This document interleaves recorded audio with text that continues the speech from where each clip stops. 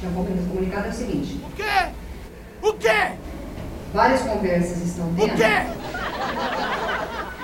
De novo! De novo! O quê? De novo, não! Né? Então a gente resolveu aquela conversa de... O quê? De novo, não! E eu, era pra ser até porque esse negócio de presente, não sei o que, né? Era pra ser amanhã, mas amanhã muita gente não viria. Porque seria só 2 aulas, né? Que a gente pode dizer assim, eu acho justo estar em todos aqui pra ver que não é uma pessoa falando, nem 2 falando. E é a questão do grupo todo.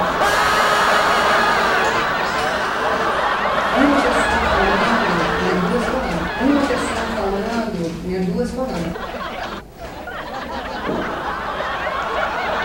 Quando eu vou servir de porta-voz, eu queria ler um Não! você que foi elaborado pela Não! Não!